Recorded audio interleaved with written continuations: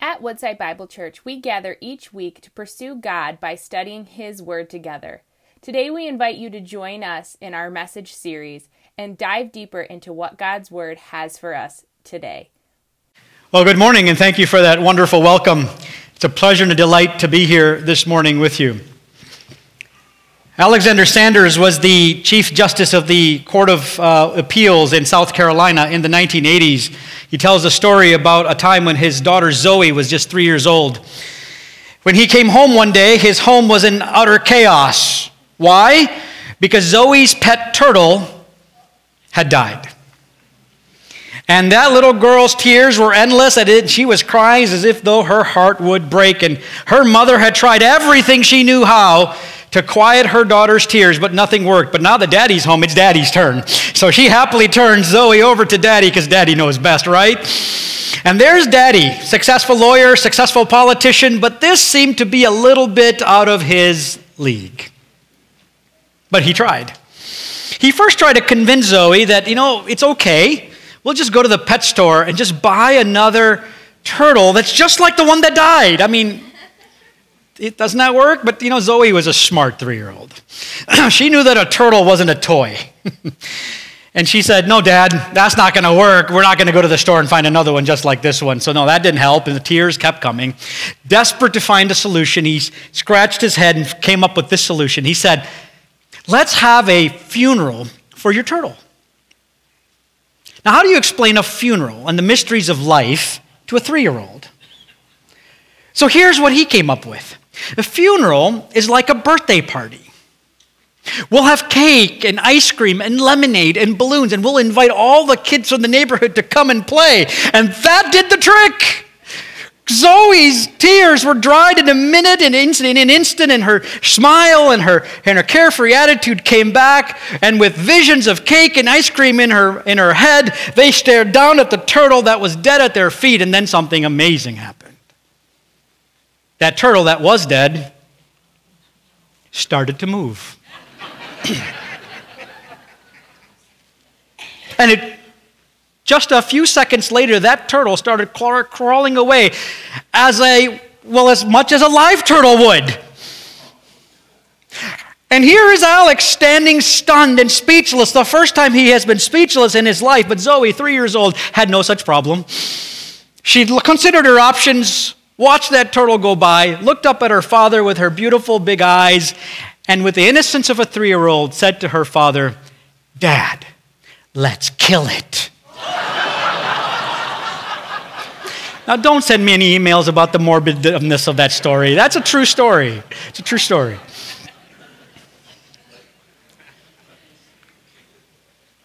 Why did Zoe want to go to such extreme measures? Why? She wanted what? She wanted a party. Who doesn't like a party? That's right. We all like parties. Why? We love to have an excuse to get together and have a party, whether it's a New Year's Eve party or a Super Bowl party. Hey, Michigan won yesterday. It's a great reason for a party. We just throw it in there too. Amen. A birthday, let's throw that in there too. Yesterday or this week was medical students got placed in their respective hospitals, and so that's another reason for a party, right? We love parties. Why? We love to eat. Amen? Amen? And all the church said, amen. Why do I say all of that? Well, this morning we start a new sermon series around food. It's called Soul Food, and we're going to journey through the Gospel of Luke, looking at different opportunities that Jesus took to share a meal with people. And if you have your Bibles, turn with me to Luke. We're going to be in Luke chapter 5, and we're going to look at various scenes where Jesus shared a meal. Tim Chester wrote a book called Meals with Jesus, and he asks us to consider this observation. 3 times in the Gospels, it is said that the Son of Man came to do something. The Son of Man came to, and 3 times there's an answer. The Son of Man came in Mark chapter 10, not to be served, but to serve and to give his life as a ransom for many. In Luke chapter 19, the Son of Man came to seek and to save the lost. And then in Luke chapter 7, the Son of Man came eating and drinking. The first 2 statements there are statements of purpose. Why did Jesus come? Jesus came for the purpose of seeking and saving to ransom the lost. That's why he came. But the third statement is a statement of method. It talks about how Jesus came. And how did Jesus come? He came eating and drinking. That's what we're going to look at. You see, we're going to look at sharing meals together. We're going to talk about fellowship around a table with a meal, because when Jesus shared a meal with people, it meant something to him, and it meant something to those people he was sharing a meal with. A shared meal, a shared table where you sit around and enjoy a meal together builds intimacy, it builds trust, and it builds friendship. These are not things that happen overnight. It's not instantaneous. It takes time. And as you gather together and you share a meal around a table, those things develop over time. And those people become friends and acquaintances, and they become intimate with you. And that's what we're going to talk about. And so as we think about that, it should raise a question in our minds. With whom did Jesus eat? With whom did Jesus eat? That should lead us to another question, and that is, with whom does Jesus want me to eat with? Well, we're going to find the first answer out of a handful of answers in Luke chapter 5. Are you there yet? Luke chapter 5? I really can't wait much longer. Luke chapter 5, we're good? Luke chapter 5. So the lesson this morning, big idea, is that following Jesus means feasting with sinners. Following Jesus means feasting with sinners. I want to share with you 3 things I learned about Jesus in this passage. It's a very short story. It's going to take me a long time to explain it. But 3 things that I learned about Jesus in this story. And the first is that Jesus finds sinners. Verse number 27 of Luke chapter 5. After this, he went out and saw a tax collector named Levi sitting at the tax booth. And he said to him, "Follow me." And leaving everything, he rose and followed him. So before we jump right into those verses, this story takes place in a large city called Capernaum. Largest city around the Sea of Galilee, located on the northeastern edge of the Sea of Galilee. It's the largest city in that area, and it's located along a road called the Via Maris. It's a trade route that connects Syria with Egypt. And so along this trade route would be a lot of merchants who were carrying goods and services up and down this road. So it's a great road full of people, full of travelers, full of business people, full of merchants. And this town, Capernaum, built around that road, prospered and thrived. And it was in this city that Jesus established his base of operations. And in this city, we're introduced to a man named Levi. Now, we don't know much about Levi. But we can surmise and maybe infer from the fact of his name that he was of the tribe of Levi. And if you know your Bibles, you know that the Levites were called out specifically by God and especially assigned to the ministry of the temple. They were called out by God from among the tribes of Israel to help the people of Israel worship God. That was their ministry. That was their calling. But for some reason, Levi doesn't follow his family's profession. He has chosen to be something different. Namely, he's chosen to be a tax collector. Now, the word tax collector doesn't ring any bells for us, but if I were to use the word or the letters IRS, would that mean anything to you? Does those 3 initials generate warm, fuzzy feelings in us? Oh, IRS. Right? No, it doesn't. We cringe at the thought of the IRS. We cringe at the thought of filling out our tax forms. By the way, April 15th is coming. If you've forgotten, let me put that plug in there. But we don't have any warm fuzzies when we think of the IRS. But no matter what you think about the IRS tax collector, it pales in comparison to a tax collector for the Roman Empire. A tax collector for the Roman Empire was like an IRS married with the mafia. That's the picture. That's the idea. Tax collectors, by the way, when Rome did taxes, they used a system called tax farming. So what they would do is they would draw out the map and they would draw regions on that map and they would assess how much taxes they could collect from a region. And once they assessed that, they would put that region up for sale to the highest bidder, and somebody could buy that area to collect taxes in, and the only requirement for that person was at the end of the year, they owed the Roman government whatever they decided was to be the taxes for that region. Which meant that if the tax collector was able to collect more money than was required, guess what they got to do with that money? They got to put it in their pocket. So you can imagine the abuse and the extortion that went on in that kind of a system. And that's who Levi is. Levi is a tax collector. They were the most despised and hated people in the entire land. They were lumped together with thieves and prostitutes. They were hated because they had sold themselves to the enemy. They had chosen to side with the Roman Empire, which was the occupying force in the land, rather than identifying with the people. So they were considered traitors to the nation.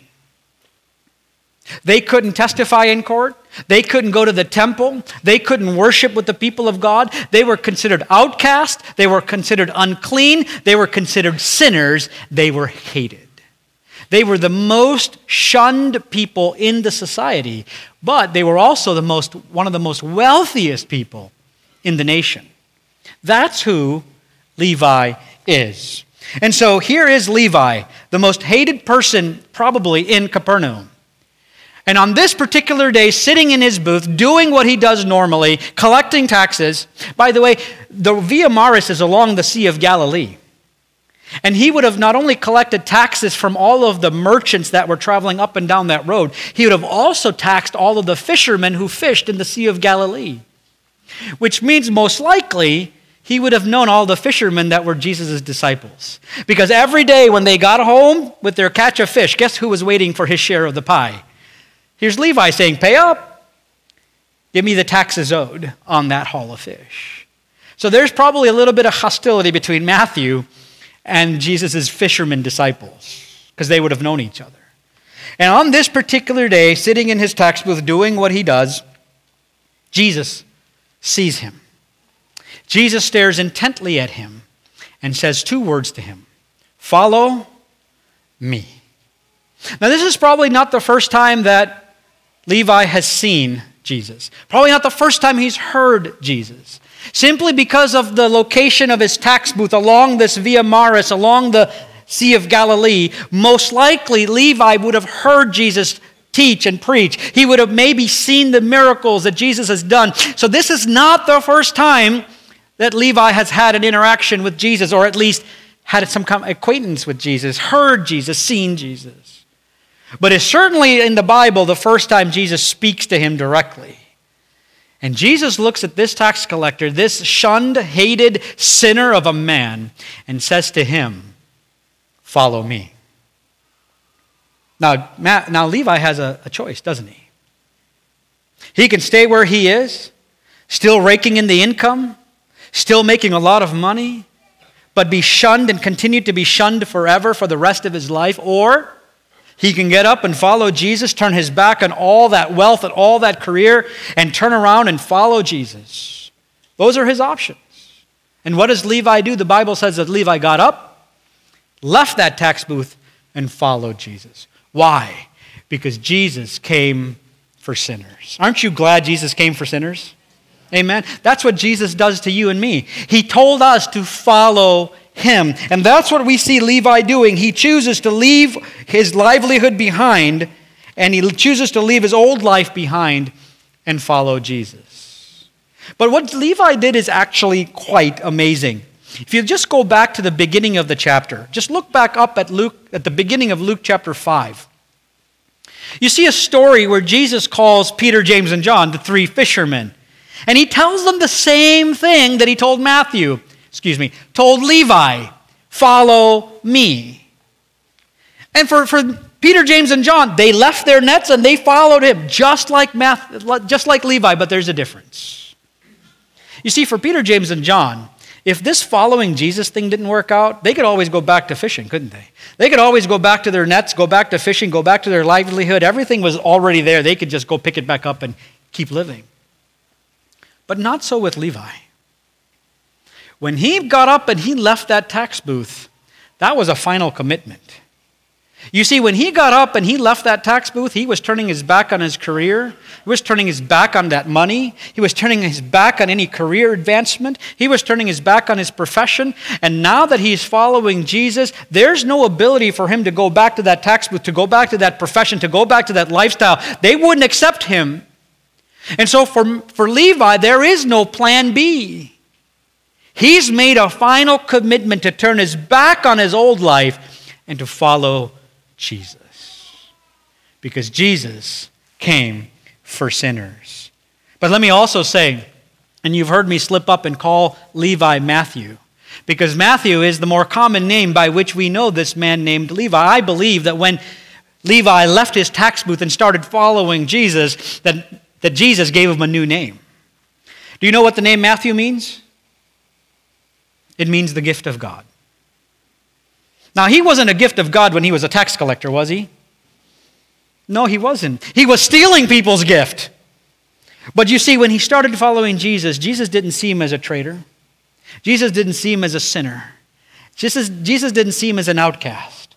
When Jesus looked at him, he saw what he would turn Levi into and renamed him Matthew, a gift of God. Aren't you glad Jesus doesn't see us the way we are? That Jesus doesn't look at us and see all the sin and see all the stains and see all the mistakes and see all the gaps in our life. He sees what he's making us into. I'm so glad that when Jesus looks at me, he doesn't see me, he sees the righteousness of Jesus Christ. Church, are you glad for that? Amen. Amen. That's what Jesus did. He changed Levi's name to Matthew. So here is this despised, despicable tax collector, a failed Levite who had turned his back on God and turned his back on the nation and turned his back so that he could pursue money. But Jesus saw him as a person who wanted to come home and didn't know how, and called him and said, "Follow me." And Levi left everything that defined him, and followed Jesus. Friends, our God doesn't sit far away and grudgingly let you into his presence if you can somehow find a way to manage to get into his presence. That's not the God we serve. You see, the God of the Bible isn't like that. The God of the Bible came here. He came to us. He came in flesh, in the flesh of Jesus Christ, and he came to make a way where there was never a way. He came so that you and I might have a way to God, so that we who believe in him might know God and have a relationship with God we didn't deserve. Jesus came here for us. He came here for the tax collectors. He came here for the prostitute. He came here for us. Aren't you glad Jesus came for sinners? Jesus didn't just let Levi come into his life. Jesus came into Levi's. That brings me to my second point, and that is that Jesus feasts with sinners. And Jesus feasts with sinners. Notice verse number 29. And Levi made him a great feast in his house. And there was a large company of tax collectors and others reclining at the table with them. There's an old expression, maybe you've heard it, maybe not. Good news is for... How would you fill in that blank? You don't know, do you? You're all too young. It used to be, good news is for sharing. You don't believe me, do you? When your child makes the honor roll, or hits a home run, or wakes up before noon, you want everybody to know, right? You post it on whatever social media. Don't tell me you don't do that. Come on. If you go on an amazing vacation, or you lose the weight that you decided to lose weight on, what do? You post it. You publish it. Why? Why do you do that? You want everybody else to celebrate with you, right? Am I the only one that does that? Actually, I don't even do that. But no, we do that. Why? Because good news is for... Thank you. Good news is for sharing. That's what Levi did. You see, Levi had made a very specific and decisive decision to turn his back on his old life and follow Jesus. That's a beautiful picture of repentance. He turned his back and followed Jesus. And so in order to let the world know, his world know, he throws Jesus a huge party. He certainly had the money. He most likely had a big house. And so he invites all of the friends that he had to come have a meal with him. And what kind of friends do you think tax collectors had? Who do you think was on the guest list? Other tax collectors and sinners and prostitutes and the other people who were shunned by society. Why? Because those are the only people and friends he could have. He couldn't have any relationship with the religious elite. He couldn't have friends who were upstanding in society. The only friends he had were the other no good people in his life that everybody else rejected. And so his guest list is full of sinners, one after the other and after the other, and he's invited all of them to his house. And who is the guest of honor? Jesus. Can you imagine that scene? A big house with a large table seated very close to the floor, and on these cushions that are on the floor, reclining on them and on the table, are all of these tax collectors and all of these prostitutes and all of these other sinners and outcasts of society. And there in the middle of all of that is Jesus. Can you picture that? You see, Jesus is sitting and feasting and drinking and laughing and telling stories and listening to stories and laughing and enjoying himself in the middle of a group of sinners. Can you people believe that? How disgusting is that? We're going to get to that in just a minute. But Jesus feasts with sinners. And Luke here says that this is a great feast. This must have been some party. Remember? We just need an excuse for a party. Levi has one. And so he's invited his whole world, all the people he knows, all the people that he would call friends. He's brought them over to talk about why he's turned around and why he's following this man. And he wants all of his friends to meet this man he's left everything for. And so he has a party that probably lasts all night. You know, we in the U.S., our meals are very short. How long is dinner for all of us? How long does dinner take? How many minutes? 45. 40. Wow, 45. Anybody got 5? Anybody got 5? 10? 5. In the first service, I think the slowest, 5 is a record. 15 minutes on average. Anybody half hour? Half hour dinners? Yeah, there's a couple maybe.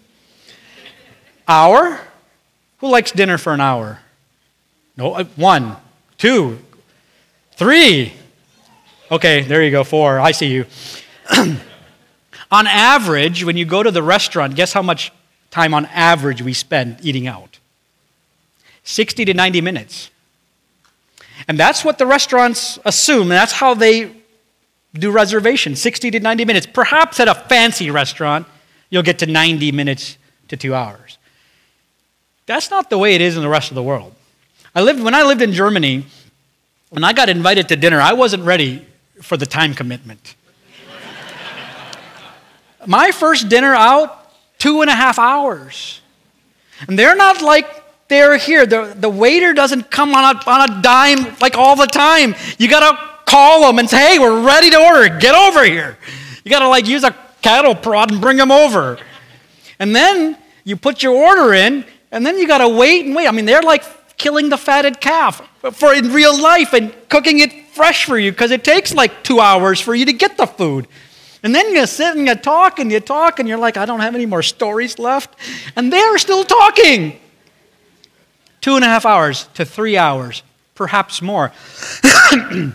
I went to Spain on a business trip, and I called a local restaurant for a reservation for 7 o'clock. And you know what they told me? Sir, we don't open till 9 p.m. 9 p.m. I go to bed at 9 p.m. I went to dinner at 9. I didn't get home till after midnight, to my hotel after midnight. People spend time talking. Imagine that. They spend time fellowshipping. They spend time telling stories. They spend time getting to know each other. They spend time eating and drinking and laughing and having a good time for 3 hours. When's the last time we had a 3-hour meal? That's what it was like for Levi and for Jesus. This party probably happened late in the evening and probably went all night. And what were they doing? They were eating and drinking and laughing and telling stories and telling jokes. Do you get that kind of a picture when you think of Jesus? That Jesus is telling jokes? that Jesus gets to laugh, that Jesus is eating and drinking and having a grand old time at a party surrounded by sinners. That's not usually the picture we have of Jesus, but let me tell you, that's the Jesus we serve. This is a Jesus who knows how to have a good time because he's always eating. He is always eating. Shared meals weren't just a polite thing to do. It was a way to build community. You see, when you shared a meal with someone, you're validating the people you're sitting with. You're endorsing that kind of lifestyle or that kind of people or that kind of behavior. So when you share a meal with someone in other parts of the world, what you're saying is that by sitting here eating this meal together and spending time with them, you are symbolically identifying with them. And for Jesus here in Matthew's house, as he's surrounded by sinners, that's exactly what he's doing. In fact, that's exactly the message he's sending, and that's what we're going to look at next. But he's identifying with these sinners. He's identifying with these tax collectors. He is identifying himself symbolically by saying, as I eat with you, I'm identifying with you. Here's Jesus feasting with sinners. Why? Because Levi invited all of his friends to meet Jesus. Good news is for sharing. And that's what Levi did. Went out of his way to throw a great party, a great feast, full of food and drink so that all of his friends could meet Jesus. Have you shared your good news? We share all of our vacation pictures and our kids and our grandkids' stories, but have you told them the greatest story ever? Have you shared the good news of Jesus Christ? That God in heaven came down and intercepted your life and mine, that he transformed us and changed us and made us so completely different that we aren't the same person we once used to be. Have we shared the good news that God invaded our space? If you haven't, perhaps this season is a great season to start sharing the good news of Jesus Christ with those that God has placed in your sphere of influence. And that brings me to my third point that we learn about Jesus, and that is that Jesus fulfills his mission at the table. Verse number 30 says, "And the Pharisees and their scribes grumbled at his disciples, saying, 'Why do you eat and drink with tax collectors and sinners?'" You see, while this party's going on inside the house, outside the house, there's a bunch of religious leaders who are taking exception to the fact that Jesus is identifying himself with these sinners. I mean, they are aghast at the fact that Jesus is doing this. You see, Pharisees were the special group of people who believed that they needed to live according to the letter of God's law. And in order to do that, they added a whole bunch of other laws to surround themselves with so that they could make sure they didn't step 1 inch out of God's revealed law. And they thought that if you hung out with dirty people, that made you dirty. And if you stopped hanging out with dirty people, that you could keep yourself clean and holy. That's called holiness by segregation. They thought holiness was this delicate thing that you could lose or break. They looked at holiness like a pair of white sneakers that if you weren't careful where you stepped, you could get them dirty. That's how they looked at holiness. And so as far as they were concerned, for Jesus to be sitting with these sinners, I mean, it's blowing their mind. How can Jesus be having a blast eating with sinners and tax collectors? Doesn't Jesus know that he's the Son of God? Doesn't Jesus know that he's proclaiming himself the Messiah? How can the Messiah eat and drink with sinners? And the Pharisees, as far as they're concerned, they're just gnashing their teeth thinking how dirty Jesus is getting by associating with all of these filthy, unclean sinners. But don't you love that about Jesus? He's always rewriting the script. If you look back up in your Bibles to verse number 12, you see another story. And in that story, Jesus is confronted by a man with leprosy. Leprosy is, we call Hansen's disease. But in the Old Testament, if somebody had leprosy, you were outcast. You were unclean. And if you ever saw a leprous man on the street, that man had to cover his mouth and say, "Unclean, unclean, stay away, stay away." Why? Because if you touched him, you became unclean. And you couldn't have any worship or relationship with God until you went through some ritual washings and ceremonies. But you know, in that story up in verse number 12, you know what Jesus does? He does the unthinkable. he touches the man with leprosy. That doesn't happen. But Jesus touched him, and you know what happened when he touched him? He was healed. And on top of that, Jesus wasn't unclean. Why? You see, while all these Pharisees were so afraid that the sin might contaminate them if they got into contact with sin, when you get Jesus, Jesus is not contaminated with sin. Jesus consumes sin. Friends, you never have to worry about the holiness of Jesus. Jesus isn't so delicate that you can break him or his holiness gets wasted. He consumes sin. He is a holy, living fire who's coming to save us and to consume our sin. Aren't you glad for that kind of Jesus? Amen. That's worth clapping. You can clap. And so here's Jesus sitting in a room full of sinners. And the Pharisees are thinking, I can't believe he's getting dirty and unclean by mixing with all of these people. You know what Jesus is thinking? He's giddy with excitement, thinking how clean all of these people are going to be when he's done with them. Think of the mindset difference between the Pharisee and Jesus. One so consumed with fear of getting themselves dirty, and Jesus saying, I'm so glad that these people are here. I'm so glad they get to see me and hear from me. So excited to see what God is going to do with them. That's the mindset difference when you know Jesus. And here Jesus is. He's fulfilling his mission at the table, and the Pharisees are outside grumbling to his disciples, and Jesus has an amazing answer to them in verse number 31. And Jesus answered them, those who are well have no need of a physician, but those who are sick. I have not come to call the righteous, but sinners to repentance. What's his point? His point to the Pharisees is very simple. Who do you expect me to hang out with? The sick or the healthy? And, I imagine if Luke had written more, perhaps Jesus had said more, he would have said something like this. You Pharisees, you have no idea who I am. You have no idea why I've come. I've come for the tax collector. I've come for the prostitute. I've come for the sinner. I found one of these sitting at the tax booth, and I called him to follow me, and he's followed me. I've come for those kind of people. I didn't come for the people who think they're okay. I didn't come for the righteous and the healthy. I came for the sinners who know they're sinners to call them to repentance. That's who Jesus came for. When do you go see a doctor?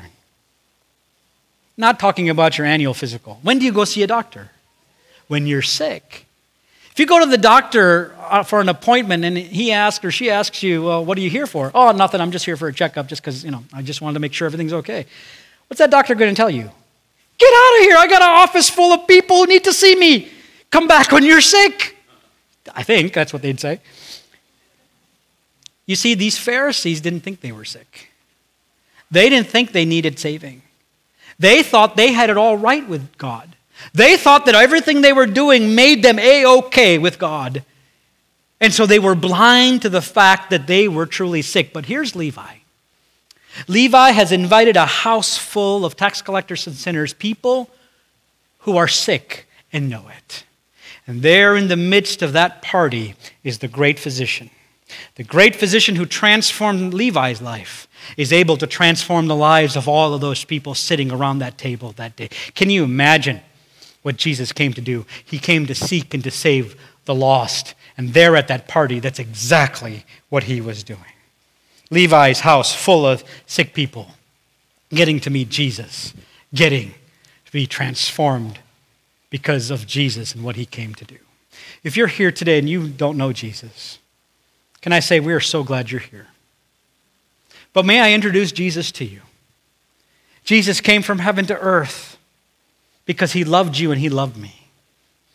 He came for the purpose not to live and make money and be famous. He came to die. He came to hang on a cross suspended by 3 nails, not because of anything he did wrong, but because of what you and I did wrong.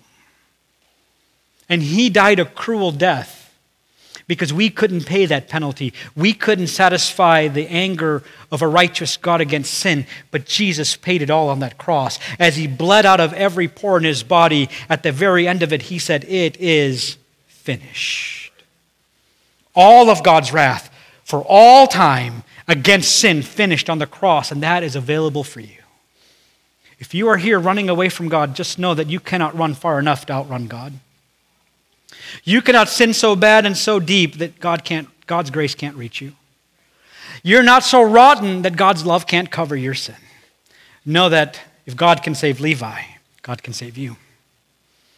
That God died on the cross for you. And for you, it's very simple. If God is tugging at your heart, it starts by saying, Lord, I'm sorry for the things I've done. I turn away. Like Levi turned away, I turn away from my sin. I say, I'm sorry, Lord, forgive me. And would you come into my life? The Bible says if you believe in your heart and you confess with your mouth that Jesus is Lord, you will be saved. If you would do that today, you can know Jesus and the transforming power of the great physician coming into your life and saving you and healing you and giving you a peace and a purpose and a comfort that you've never known before. But if that is you, tell someone. Tell everyone. Because good news is for if you are a child of God. I'm so thankful for you. But may I say two things to you. Number one, please don't be like a Pharisee. Please don't look down your holy noses at people who are still sinners. It should not shock us that sinners sin. Dead people don't know they're dead because they are dead. It takes life and the presence of light to show a dead person that they need something. Friends, that's you. Can I just ask to look at the people in your sphere of influence? Who do you hang out with? Are all the people you hang out with people who also love Jesus? If that's true, can I just gently say that perhaps we don't love enough people? You see, Jesus came for sinners. He eats with sinners. And if all of us are in our holy huddles and all we are is wrapping ourselves around with people who already know Jesus, then we've missed the point of what Jesus came to do. He came for sinners, and he saved you to share the good news not with people who already know him, but with people who don't. So don't look down your holy noses at people and say, oh, can't believe that. Can I just gently remind you, you were one of them too. So was I. If God can save a wretch like me, God can save anyone. And that's true for you. Let's not be a Pharisee. Let's remember that we were sinners that are saved by the grace of God. Amen? But may I secondly just challenge us. We are 4 weeks away from Easter, as Jonathan reminded us. 4 weeks is not a long time. But as we journey through this sermon series, the challenge for all of us is to do what Levi did and to do what Jesus did, to join Jesus on mission by opening up our hearts, by opening up our hands, and opening up our homes, and inviting those who don't know Jesus to come and have a meal with you. It's not exactly for the purpose of ramming Jesus down their throat. Please, that is not the purpose. Please don't do that. It's to build a bridge, to build a relationship. It's to build intimacy and trust so that if the Lord brings the conversation around to Jesus, you can share the gospel. You don't have to plan anything fancy or elaborate. You don't have to plan everything to the nth degree. It can be takeout. It's okay. But are you willing and available to open your home, to open your heart, to open your hands, and to see what God might do with you if you were to do what Levi did? That is, invite those who don't know Jesus Christ. Those in your sphere of influence, perhaps at your neighborhood, perhaps at your workplace, perhaps at school, to invite them over for a meal. And if that's a little scary for you, perhaps do a Matthew party. A Matthew party is where you invite people from your small group or perhaps from this church, people who are strong Christians, and invite those who don't know Jesus so that you can mingle. That's what Levi did. Levi invited Jesus and his disciples and all of his sinner friends, and they talked. And if the conversation happens to come around to Jesus, take the opportunity to share the good news, because good news is for sharing. Friends, I hope and pray in the 4 weeks that we have till Easter that you and I might find ourselves available to be God's hands and feet, to share a meal with people who don't know Jesus. But let me close with one final thought.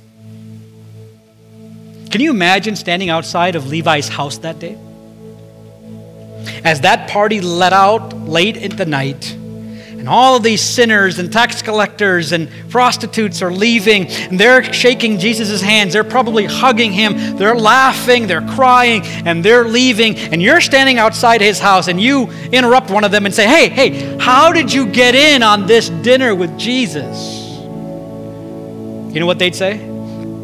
I got in because Levi invited me. I got in because Levi invited me. And I couldn't help but think that one day in the future, we're going to stand in heaven. And we're going to be surrounded by the glory of heaven and the beauty of what God is preparing. We're going to be overcome and captivated by the beauty and the grandeur of Jesus Christ. And we're going to bump into people. And we're going to probably say, wow, it's amazing, isn't it? How did you get here? And I hope a few of them will say, I got here because of Jesus. And I met Jesus because of you.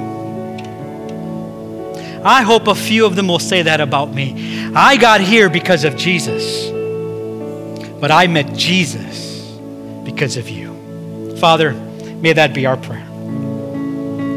That you have saved us, that you have redeemed us, that you have come from heaven to earth because you loved us so much. You didn't want us to go to hell. You didn't want us separated from you. You didn't want us wallowing in our sin and our misery and our despair. But you came to make a way through your sacrifice so that those who believe on you might have eternal life, might have the hope that one day we will stand with you forever, worshiping you, glorifying you.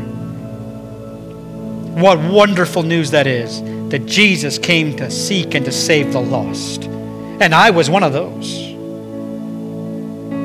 But since good news is for sharing, may we be willing to be available, willing to open our hearts and our homes, to invite people who don't know you, so that we might be able to share the good news that God is good, and His mercy endures forever, and that on the cross He displayed the greatest act of love ever. And it transformed our life. Help us to do that. Help us to introduce people to you. Help us and challenge us and continue to convict us. And Father, if there's anyone here who doesn't know you, may today be the day of their salvation as they come to know you by faith. And we'll thank you for all that you have done and all that you are going to do. In Jesus' name, and all God's people said, amen. Thank you for joining us as we study God's Word together. We would love to hear how God is moving in your heart and get you connected into the Woodside Bible Church family. Head to woodsidebible.org/connect to introduce yourself to us today.